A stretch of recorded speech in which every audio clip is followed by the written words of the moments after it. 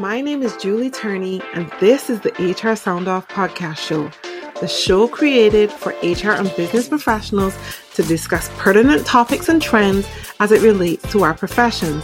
We're going to have amazing conversations with HR professionals from all over the world, get to learn their origin stories. How did they get into this profession? What do they love about being here? And how they want to set the record straight on that one misconception that really drives them crazy about our profession. Are you ready? I'm ready. Then let's sound off. Hi, everyone, and welcome to today's episode of the HR Sound Off podcast show. I am your host, Julie Turney, and with me in the studio today, I have two amazing guests. I am so excited for this conversation. You know, normally I have one guest at a time, but this conversation today, we need to have two. So a little bit about our guests. So a couple months back, I received a recommendation from my nearest and dearest friend, Tracy Sponenberg, who knows that I love books. And she was sharing a book that she was reading recently. And she shared it with me and she said, Julie, you have to read this book. The book is called Designing Exceptional. Why can't I say things right? Designing Exceptional Organizational Cultures.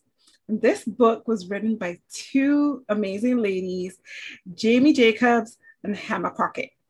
And so they are here today with me to talk about their book, talk about their HR story, you know, all the things that we always talk about. And so I'm happy to welcome to this sound booth today, Jamie and Hema. Welcome, ladies. How are you doing? We're excellent. Thank you so much for having us. We're really excited to be here with you. Yes, Tracy's amazing. I'm so glad she was able to connect us all. Yes, definitely. She's such a giving person that we're not going to have another episode where I fangirl over Tracy. So that happens quite a bit here. So ladies, let's get started. Tell us, who are you? What is your HR origin story? How did you get here? Jamie, do you want to go first? Sure. So, I actually kind of fell into HR like a lot of people. I had just finished undergrad, was working for Four Seasons Hotels and Resorts, and I'd been in the front office, front desk, concierge, reservations, and was able to transfer into HR. And so that was my first HR role. And it was a really incredible place to learn HR because we were hiring a lot of people. It was all about customer service, high-end customer service, and really strong culture, strong values. And so I think that really ingrained in me kind of that as the foundation, which was wonderful. And as I moved on and got my MBA and kind of went into other industries, I did manufacturing, financial services, high tech, and I just loved, you're applying your skills in different ways. And so that was really wonderful. And some of those other industries, I found, that the business strategies were a bit more complex, and therefore, like, we have this big HR toolbox, but you're applying things differently, and you're trying to assess what's most important, what's going to have the biggest impact for our organization, what are the priorities that align with our business priorities, and that was really fun for me. So that was some of like, from a pure HR perspective, what I loved. And as I evolved as a leader, I just felt that as leaders and HR leaders, we really have a responsibility to make wherever we, work, make it a great place for people to thrive and grow. And so that became kind of my passion. So really building great cultures. And Hema will tell you a little bit, but that's where we met, was actually at the company where I was head of HR. It was the last in-house job I had. And together we built, basically from scratch, the whole HR function, as well as, really a solid company culture and employee value proposition, and making, while we were there, it was really important for there to be alignment.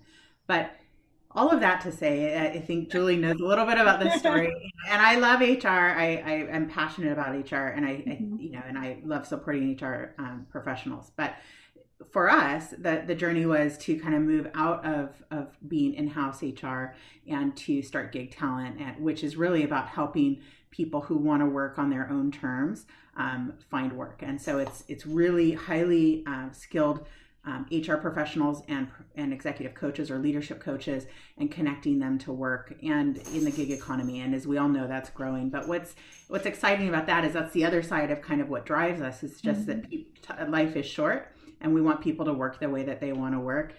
So that's right now what we're really committed to, helping people find. So it's a little bit about my story and kind of how I got where I'm at now. Awesome. I think like you almost covered like every question that I was going to ask you, but that's quite okay. We can go deeper. Right. We can definitely dig deeper.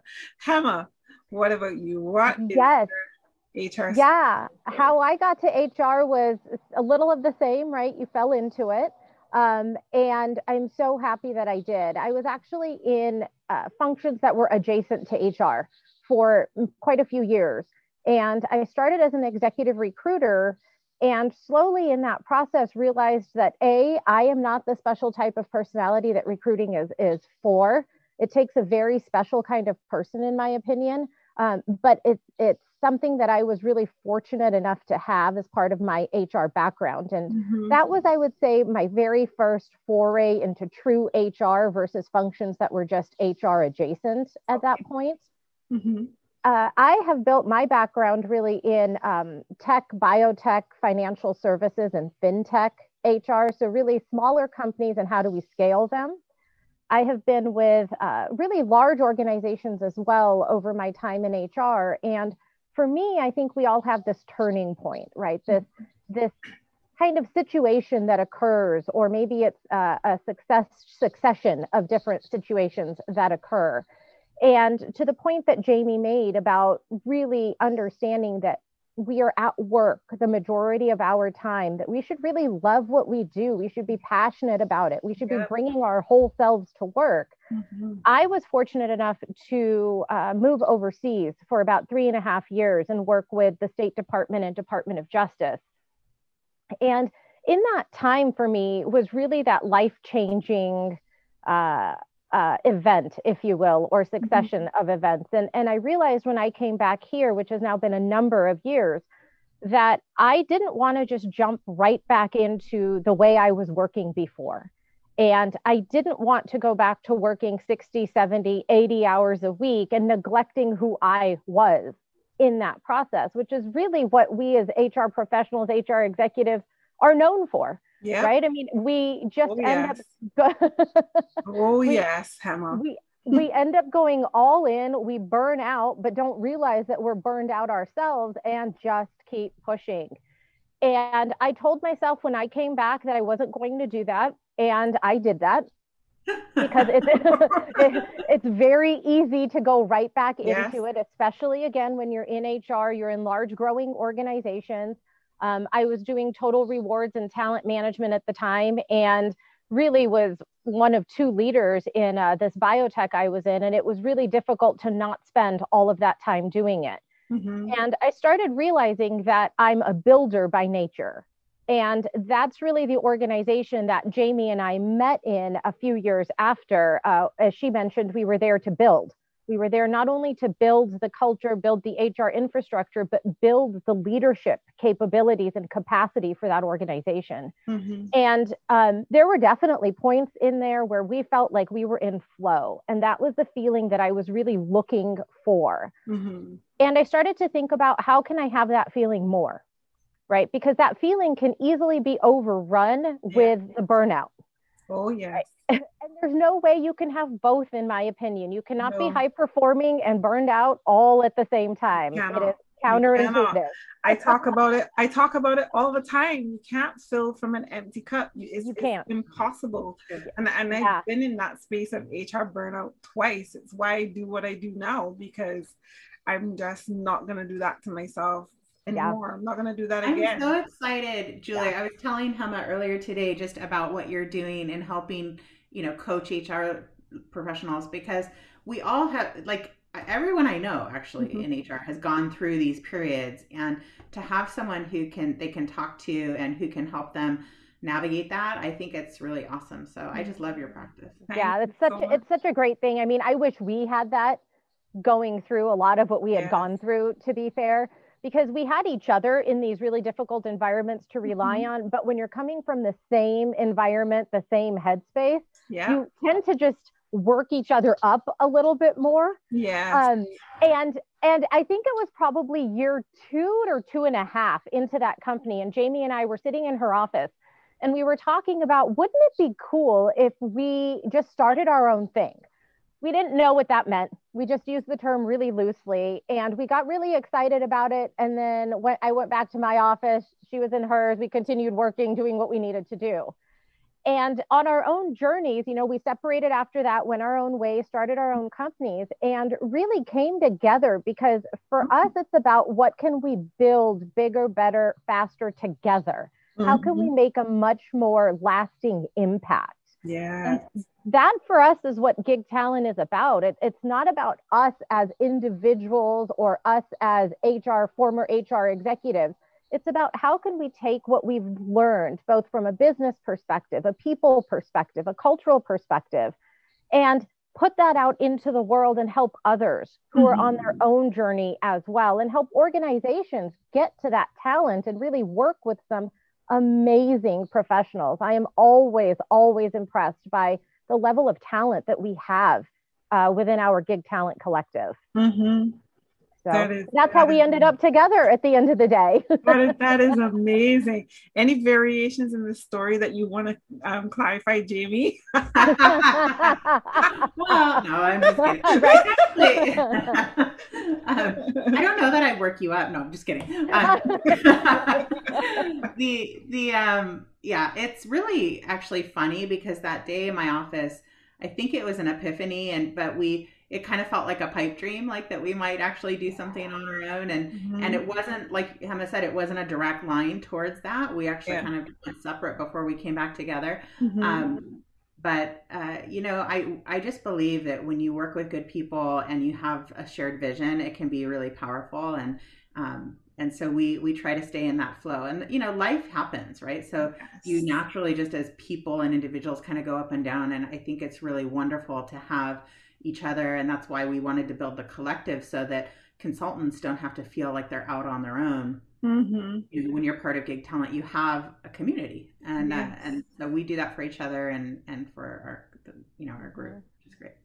I think it's really awesome what you have come together to create. I am looking forward to being a part of Gig Talent. And, you know, I just think that in this time and space, knowing everything that we've gone through, pandemics and, you know, social unrest at all, you know, because lots of things have happened. I was telling a friend of mine just the other day that, you know, in Barbados, we've gone through COVID, we've had dengue, we've had volcanoes erupting on sister islands and bringing ash to the island. But we've also had, you know, huge economic problems as well. And so I think that, you know, going through all of that, and this is something that's happening worldwide, that it just kind of makes me rethink. I'm sure it has made lots of people rethink, refocus. But I think for me, as a woman, as a mother, that I have reprioritized my entire life based on what I have experienced in the last 1.5 years. Number one, life is way too short. Number two, I don't know enough about my kids. I don't know enough about my husband. And so being home for all this time has brought us together. And that's helped me to realize I don't want to be working the same way that I was working before, leaving home at 7 a.m, coming home at 6 p.m, just cooking dinner, barely scratching over to see if the children did their homework, you know, just checking in with my husband briefly to go like, how was your day? Like, I don't want to live that way anymore. I've been able to cook healthy meals, go for walks, take Fridays off. Like, that's a huge thing. And I don't want to give that up. I don't want to give that up. And I'm sure that your experiences have been very similar. And I'm sure that there are a lot of women, especially in the HR space, that are feeling the same way. especially now, there has to be great anxiety when you're looking at companies like Google that are now saying, well, we want everyone back to work by September. And, other companies now starting to follow suit, whereas previously you had companies like Twitter and so on saying, well, you could work from anywhere, anytime, as long as you get our work done, we're okay with that. And it almost feels like some people are backpedaling. Some people are just now saying, well, you know what, the banking industry wanted everyone back from day one. They were like, no, look, we need y'all to come back. But all of these different things that have happened have made women start to think a lot differently. And so the data is telling us now that women don't want to do this anymore. They want to have balance. They want to have careers, but they want to have balance. So tell us, how can people engage with gig talent in particular? How do people engage with your platform? What are the benefits of engaging with your platform? Emma, you want to go first? Yeah. Sorry. No, you're good. I was actually also going to say that, to your point of really women taking a look at what we're doing today and not necessarily wanting to go back to the way things were. I think what we've realized is that there's priorities, right? And really there's only one priority. We can't use the term priorities because everything can't be equally as important. And so now we're deciding what is our number one priority. And that isn't work, where for many years it was number one on that list in order to provide, in order to do all of these things. That's no longer the case. So I really appreciate you bringing that point up because I think it's such an important one.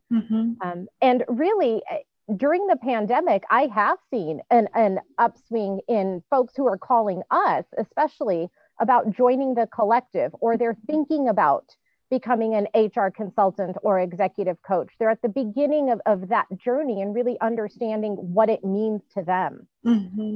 So when people are interested in joining the collective, we do a couple of things, actually. We never want to force anybody to become a member of the collective or to go that route of becoming a consultant or coach if it's not for them. Right. So what we do is we actually talk to a lot of people if they're thinking about going that route, because we've been on that journey. We understand the fears, we know the hesitation, and there's a lot. Yes, there is. Yeah, so we like to say that we are really there as a coach or a guide for them, just to help them better understand what life on this side could be like, and not to underplay those fears or those hesitations, because they're very real and they don't ever fully go away. They morph and shift as time goes on. Yes. And so when people are ready to join, we have the first gig talent certification on the market, which is pretty exciting. That's awesome. And yeah, really what our goal is twofold. One is to make sure that our consultants are really compliant with a lot of the rules and regulations that are out there, especially here in California, where our definition of who's a W-2 versus a 1099 is very different than in other parts of the country, although we anticipate that to change over the next few years. Okay. To be fair. Okay. And the other piece of it too is to really make sure that we're elevating the profession of consulting. We're looking for some pretty amazing individuals who not only have the experience, but are committed to this life. Right? They have their own businesses. They have their business insurance license if their city, state, or county requires it. But we also continue on. We do reference checks. We have a third-party background check vendor. We get to know the individual and what they love to do or work that they never want to see again, because this is about making sure that they are aligned and doing what they love to do. We never want somebody to feel like, I'll take it because I need the money, or I guess it'll be okay. That's not what this is about. No. What do you love doing? And let us make sure that we get you that type of work. That's it. That's it. I love that. I mean, that's one of the things that I always say to my clients as they're coming through, like, what do you like about being in HR? What don't you like about being here? What would you change? Yes. If you had the right circumstances and the right situation, what would that job look like for you? Yeah. Because I think a lot of times we've lived in a space where our profession has been defined for us by other people. But have we taken the time to architect it for ourselves? It sounds to me like that's what you guys are trying to help people achieve. Is that right, Jamie? Absolutely. Jamie's shaking her head. Like, yes, What's so wonderful in the way that things are changing, it's really inspiring to me.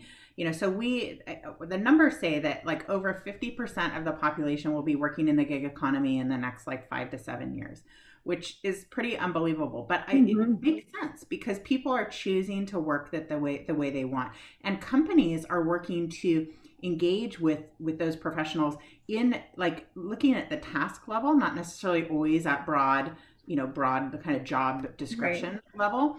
And so if you get really clear on what you love and what you're really good at, that's where the power is, right? Because you're in alignment with yourself. And so like we kind of had to learn, and now we help others.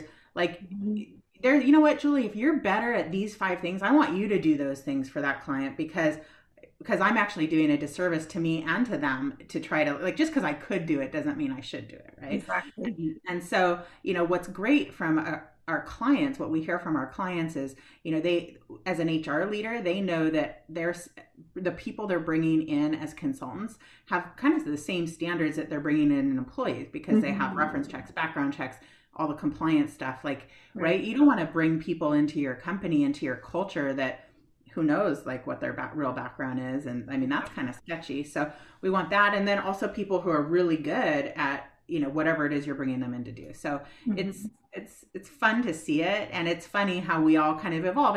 And the truth is today, somebody's answer of what they love to do might be different, in 5 years or a few years. And that's okay too. Right? We're all growing and learning as we go. Definitely.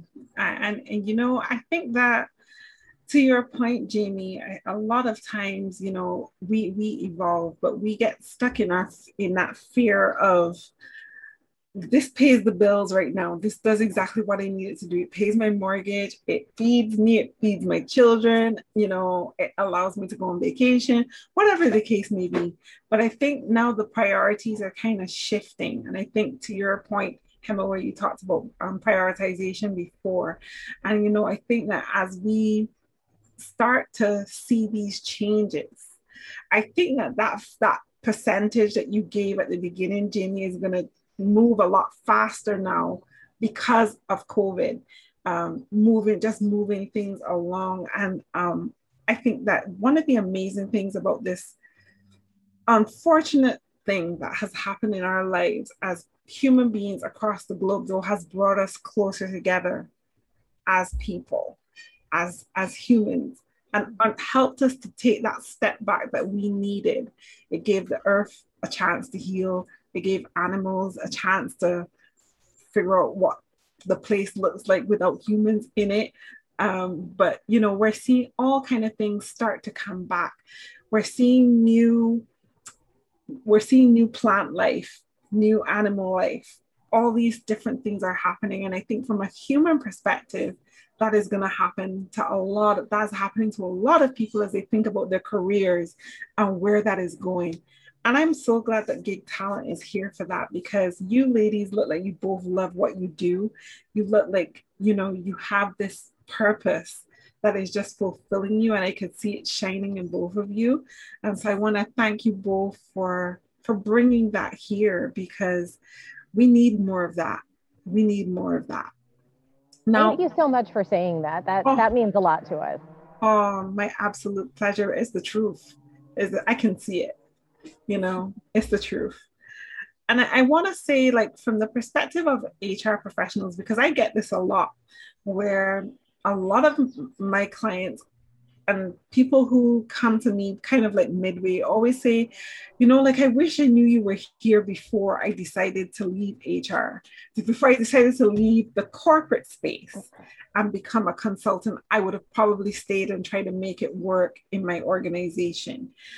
And that's powerful, that people come to that recognition of what they wanted and what they needed. But a lot of times we've lost so many good people in our profession just because of that heaviness, that burnout, that frustration, that lack of support. We've lost so many good people, and some people have stepped into the consulting space. If our HR professionals listening to this show wanted to reach out, talk to you, explore, how do they do that, Jamie? We first of all, we would love that, and we're happy to have conversations with anyone.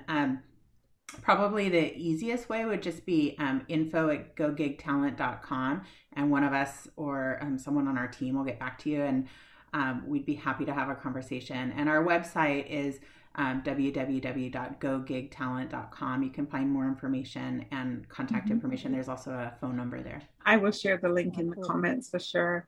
Hema, anything you want to add to that? I would also say, feel free to connect with us on LinkedIn as well. We share a lot of good content on there just about our conversation today, actually, and some of the topics that we've talked about today too. So always happy to talk with anybody, as Jamie mentioned. Awesome. Thank you so much for sharing that. So you heard it, people. You know where to find Jamie and Hema.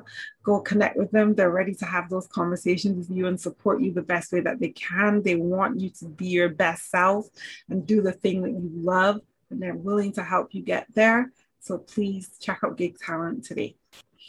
Ladies, what are you reading, watching, listening to right now that you think that other HR professionals should engage in? Let's hear it, Hema. So I actually just finished a book. It's called Drunk Tank Pink by Adam Alter. And it's taken me quite a few weeks to finish this book, to be fair, but it's about all of the forces externally that affect us and how we think and how we behave. And it's so true even in our workplaces, how the language we use, the colors we see really affect who we are. So that to me is a good one. I'm really more so into books that aren't just directly business or directly into HR. I find I learn a lot more outside of that realm. Oh, thank you so much for sharing, Hema. Jamie. I wish I could walk over to my nightstand because there's like a pile and I can't name a single one right now, which is a bad thing. I'm not going to stop you from walking over. Jamie, you can mention our book. Yeah, exactly. I was like, I've got ours. Yeah, right. I was going to go there directly after and go, well, you ladies wrote a book. Yeah. Let's hear it. But, and then podcasts, for sure. I mean, I was a slow adopter, I think, to some of it, just because I'm like doing stuff and I didn't, but there's just such good content and conversations happening. So I love that you're doing it, and I'm slowly becoming a listener. Awesome. Thank you so much for listening. Yeah. So let's talk about your book. You got together and you wrote a book. Tell the audience, kind of walk us through your journey to writing this book, and what people are going to get when they read the book. I ordered your book. I was hoping and praying it would be here in time for us to have this conversation, but it's stuck somewhere. Between Miami and the Barbados airport. That's all I can say. I'm hoping for the best. But in the meantime, I've had a little sneak peek from Amazon. But tell us, what made you decide to put your love for creating great cultures into a book, and kind of walk us through that process? I don't think we ever intended to do it, to be fair. It really wasn't. No, when we first joined forces, it wasn't high on the priority list.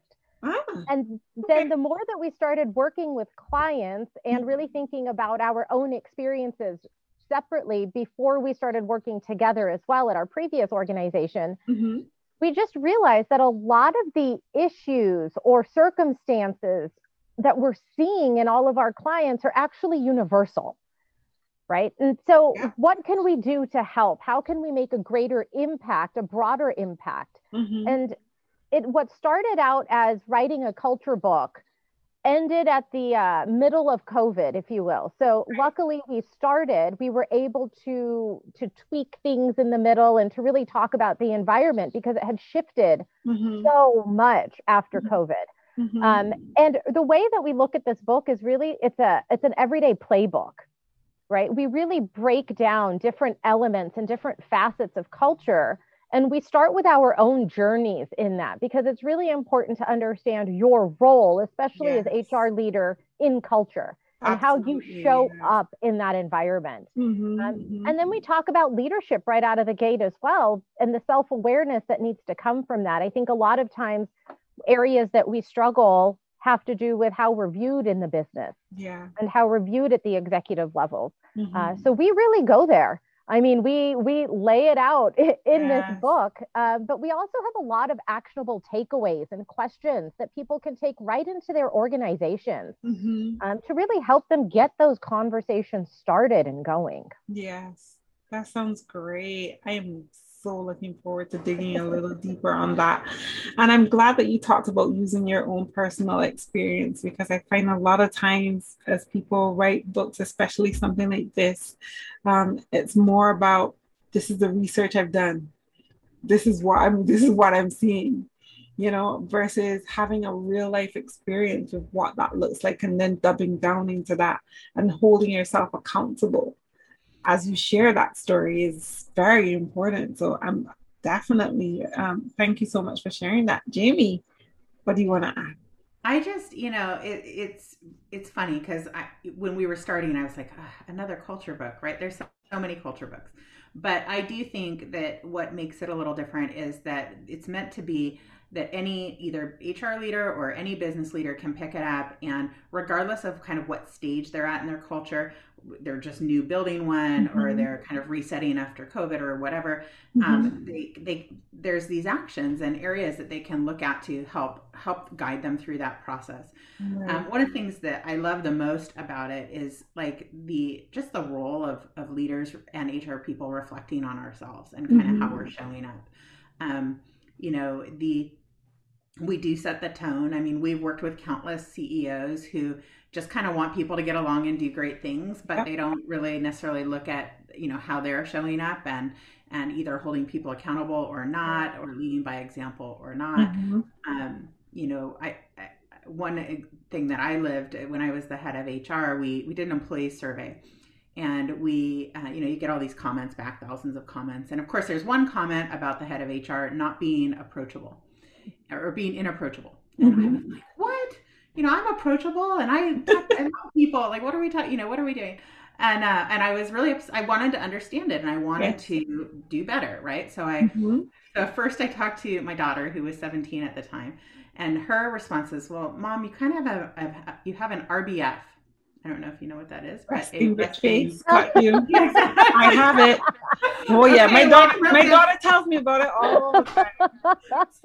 So that was when I learned that I have that. And then I talked to the team, and Hema was part of the team, and they said, yeah, you're busy, you're going from meeting to meeting, you're probably looking down, you probably walked through the lobby and didn't see people, didn't acknowledge them, not because you were trying to be inapproachable or rude, but you're like late carrying your stuff, going, looking at your phone, whatever. Yeah. And I was like, oh, but that does come off unapproachable, right? And people are watching and they're making meaning of it, even though I just thought I was late for a meeting potentially, and so, I share that as, it's a funny example, but it's a true example of like the leader, you have to kind of be on all the time and be thinking about what is the message that you're giving culturally to your team and to the people around you. And so, I was able to be more intentional than walking through the lobby and being out and recognizing that, people want to be seen. And I, it wasn't that I didn't want to, I just wasn't thinking about it. Right. And so, some of the key takeaways there that people are watching, everything is more visible than you think. And people are making meaning of it. So you really have to kind of be honest with yourself and get that feedback. I mean, I was so grateful, maybe not in the delivery with some of it, but that 17-year-olds are just honest. All right. They have no filter. It's fine. Yeah. She was right. She was right. Yep. She would know you best. Yeah. Right. Yeah. I've gotten feedback from my children a lot of times. They always go, my friends are afraid of you. I'm like, your friends are scared of me? This time, I'm like, they're always saying to me, like, you're silly mommy, goofy mommy. But yet still, their friends are afraid of me. They're scared. Like, why? It's like, because you have that RBF. Seriously. So now I have to be like, when I see their friends, I'm like, hi, how you doing? How was your day? Seriously? No. But it's important to make that connection, especially as HR professionals. And I've realized that throughout my career, the importance of letting people know that you see them. Mm-hmm. You know, I see you, I hear you. Yeah. I hear what you're saying. You know, I want to understand that story that you're telling yourself so that I can help you in whatever way that I can. That's something I developed over time. When I first entered HR, no way. Like, I just wanted to get stuff done and make a difference. And you want to turn everything upside down and, you know, just change it all for the better because it all looks wrong, right? Now you learn to listen and you learn to understand why things are the way they are before you make changes, but you learn how to see people and say, I see you, I hear you, I can relate. That's key. Yeah.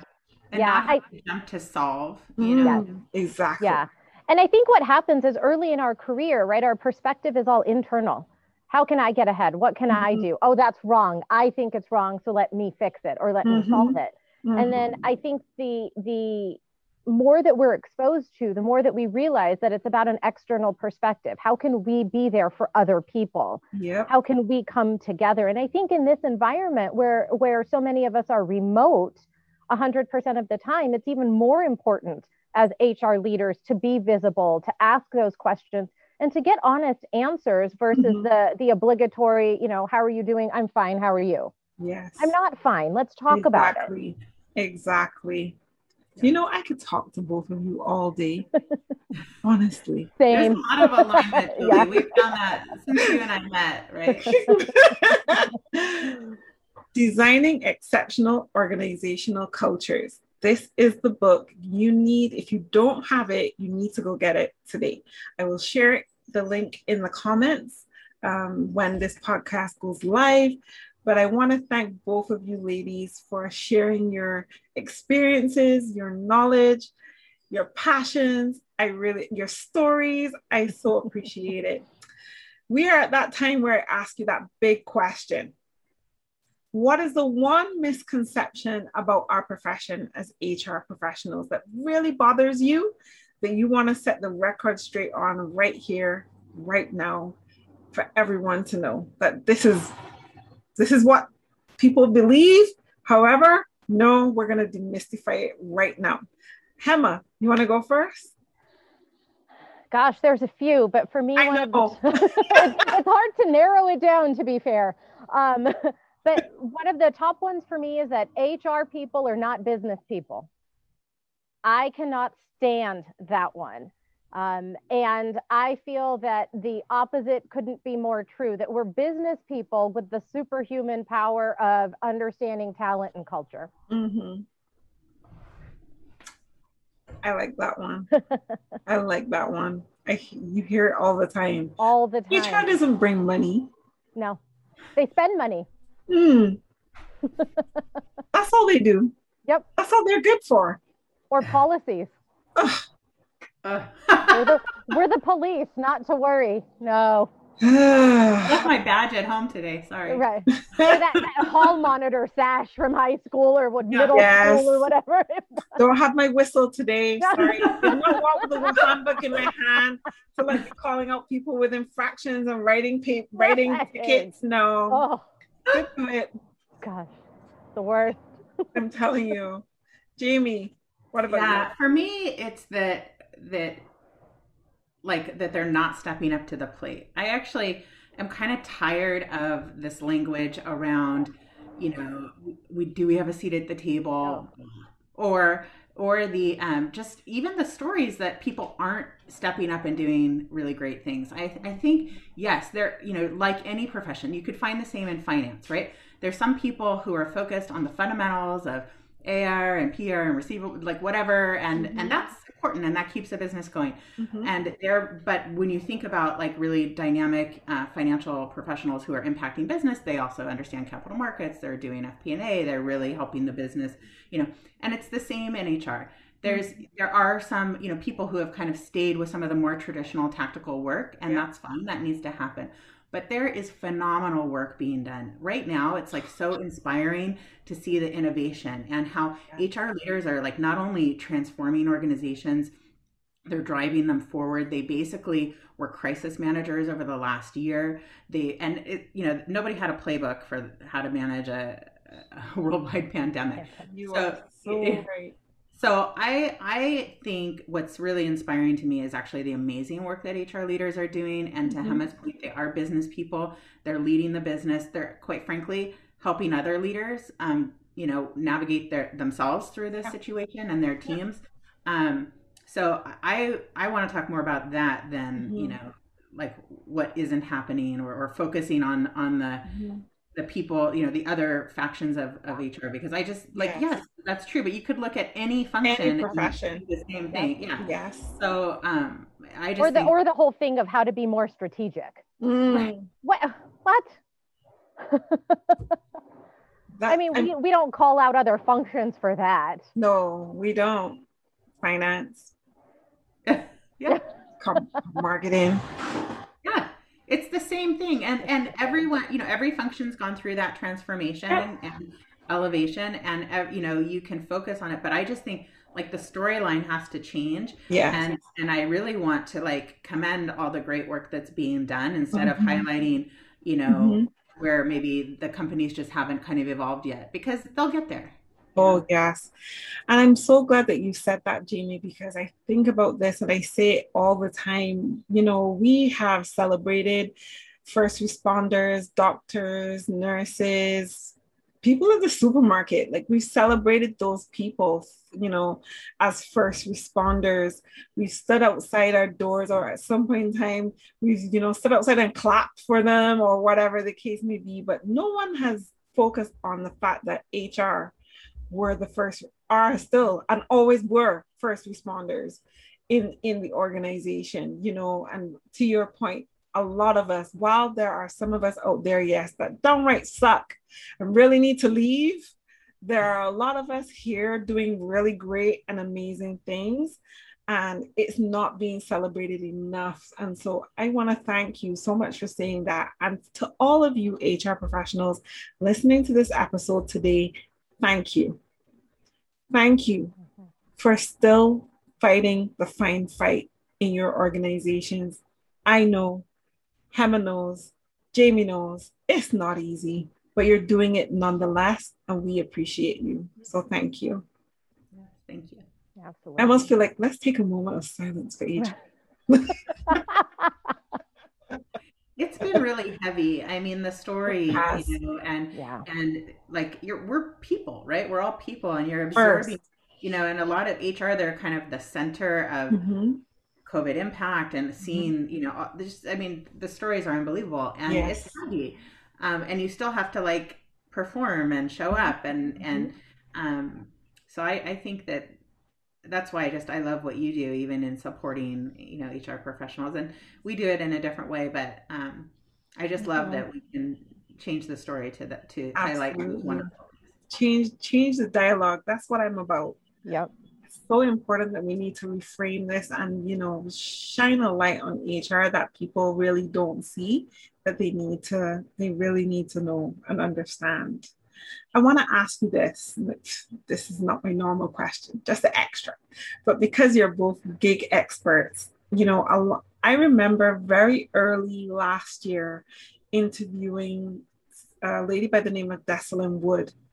And when we were first talking about the pandemic and, how HR were going to get through this, and she said, we don't know what we don't know. This is a very uncertain time. But as we start to now carve out what the future of work is going to look like for our organizations, what advice would you give to HR professionals when it comes to the thought of HR operating remotely? Yeah, it's so interesting. Yeah, I'll just jump in. We used to think, our old school thinking would have been, well, if you're a people manager or HR, you really need to be on site because, you have to be with the people, right? And I just think that it's changed. I think that what I encourage people to look at is, do you need to build effective relationships? Absolutely. Does in-person have a part of that? Yeah, probably at some point. But I can tell you, I was working with a client over the last year during the pandemic, And because I'd built a relationship previously, being remote didn't impact it at all. And so I think that we just need to, instead of trying to be black or white and make these, finite rules of it's this way, it's getting more comfortable and living in that gray and saying, what is the work? How does the work best served? And how do we do that? And what I think successful companies are finding is that this is going to be an evolution. It's almost like a collective experiment that we can do together. And then really like breaking down the work and getting clear and what does collaboration look like? How do we do these things? But to your point earlier, Julie, I think, the companies who went extreme one way or the other are now kind of backpedaling, trying to figure that out, because there's a lot of detail under that about how we make that work. And we're also seeing people's employee preferences of just, wanting this, what we all have now integrated, like, I want to jump on the treadmill at 11 and not have to like shower and blow out my hair and redo makeup, because it really doesn't matter, because my afternoon is like working on a spreadsheet or whatever. You know what I mean? Like, I just think that we can incorporate it, and we don't have to make fear-based decisions. So I definitely think HR can be done remote. That was a long answer to that question. Thank you so much. I agree. I agree with you 100%. Yes, Hema. Yeah, so I would say throw out the old rules. I think that the statement of, this is what we've done before, or this is how we've worked before, I think is our biggest holdback. And that's not just from an HR perspective, that's from a CEO leadership perspective as well, where oftentimes they're the ones who will potentially say, oh no, we need to be face-to-face, or it's the only way to work effectively, that those old rules really just no longer apply. And the other thing I would say is really, yes, absolutely, HR can be remote. I don't think that there's any drawback to that. But look at what your organization needs, not what Google did, not what Facebook did, not what these hundreds of other organizations are doing, what your organization needs. Right? And start there, because that's how you're going to know what is most effective for your team, for your people, and for your leaders. Absolutely. I want to do this. Yay! Yay! It was like truly inspiring to listen to both of you as you both shared your thoughts on this. And I gotta say, I agree. Like I think for the most part, we worked from home for the last year. All HR professionals, we were all locked in somewhere around the world, and we were getting stuff done. And we were getting stuff done without a handbook. Without a handbook. Yeah. I can tell you about that handbook and how I feel about it.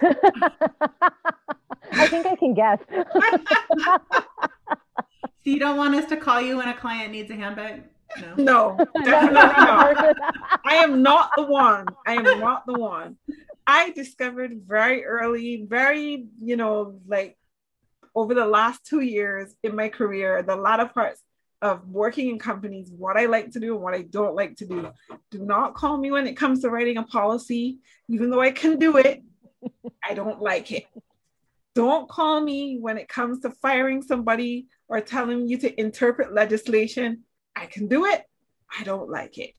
Talk to me when you want to talk about developing and growing your leadership, or you want to talk about, succession plans for your team, or you want to talk about building a great culture. Come to me in those moments. All the other stuff, we would sidebar that. I know what I like. I know what I like, and I do what I love. And I really like that. That's something that I learned very late in my career as an HR professional. And the other thing too that I learned, as you guys are talking about, creating gig talent, that I've learned is I see a lot of HR professionals talking about, we're going to go over time with this podcast, trust me, but it's all good. I see a lot of HR professionals online talking about, they've applied for this job, they've applied for that job, they're not getting any answers, they're not getting any responses, they're not getting this, they're not getting that. And to my frustration, I finally commented in one of these Facebook groups that I'm in, And I said, I asked 3 questions. What are you doing right now? Like, what are you doing that is adding value? Like, what organizations do you want to work for? And where are you seeing the gaps? Where have you done the homework about that company to see where the gaps are, to then make the right connections to say, I love your organization and what it offers. I work in HR, but I see this missing. And I would love to come in and fill this piece for you because I think that that's what you need. Versus I see a job in the paper or I see a job somewhere in LinkedIn and I apply for that against thousands of people. But then, you know, if I've really done my homework and I know this company that I want to work for, I can fill another gap that you probably didn't even know you needed. And that to me is when you start to get more creative as an HR professional. That's when you've like really dug in and been like, yeah, I could get my grips into this. And you know what? Just give me 6 months. The 6 months that I was spending at home unemployed, I'll take that time and work for you for nothing. If you don't like the role that I'm doing, if you don't think it's adding value, then there's no love lost because you weren't paying me anything. And I got the chance to work with the company of my dreams. Like, you know, I don't think a lot of people think that way. Or am I crazy? Is that something that people could really be thinking? Like, I don't know. Every time I come with it, people look at me and they go, huh? I definitely think, you know, thinking about impact, thinking about like a solution mindset, thinking about, you know, and then how do you, when you give and you lead with those things, the rest comes, right? Because then you're in high demand and people are like, oh, we need more of that, you know? Yes. I also think it's the, how can I help you versus here's, you know, everything about me. You should want me to work for you. I think it's about flipping that lens a little bit and that perspective. What problem do you see that I can solve? Let's do it that way. Here's what I can bring to the table for you. Here are your gaps, to your point. I think it's really, you know, broader than HR, to be fair. I think that is how you should get any job and approach any job when you are applying for it. But I think more so with HR, because I still feel that HR professionals have something to prove, right? With the way that the function is generally viewed out there. Yes, definitely. I'm glad to know that I'm not going crazy and it's not. You're not. I mean, I think that's what you bring to the table, right? Yeah, and I'm sure companies like would say, well, we can't have you work here for free. You know, they'll say, okay, but they might be. I think it would definitely send an impression of like, oh, this person really wants to be here and is willing to do whatever it takes, and then they start working for a solution on your behalf, right? Like, oh, well, we could bring you into this role, or we could create an internship, or we could, whatever the thing is. It could even be an experiential interview, right? We see this in so many other areas. Marketing, for example, walk us through how you would do this campaign. Well, here is a people problem, or here is a leadership issue. How would you tackle it? Let's get very specific. This is what our organization faces. Solve it. That's part of the interview. I mean, you know, let's put those skills to use. Let's really see how they're going to come out. I could not agree with you more. This has been a pleasure. Thank you so much. Pleasure. Look, you ladies have an open door to this podcast show anytime you need it. Anytime you want to have a conversation, I am all for it. Thank you so much for joining me today. Thank you. Thank you for having us. We had such a great conversation. Yeah, absolute pleasure. Thank you. So you know where to find Jamie and Hema on LinkedIn. Make sure that you connect. Is there any other place that our audience could find you on social media that you'd want them to know to connect with you, or is it just LinkedIn? Mostly LinkedIn. Mostly LinkedIn. We have Instagram as well. Okay, awesome. Well, thank you so much, and I wish you both all of the best. I look forward, like I said, to engaging with Gig Talent very soon.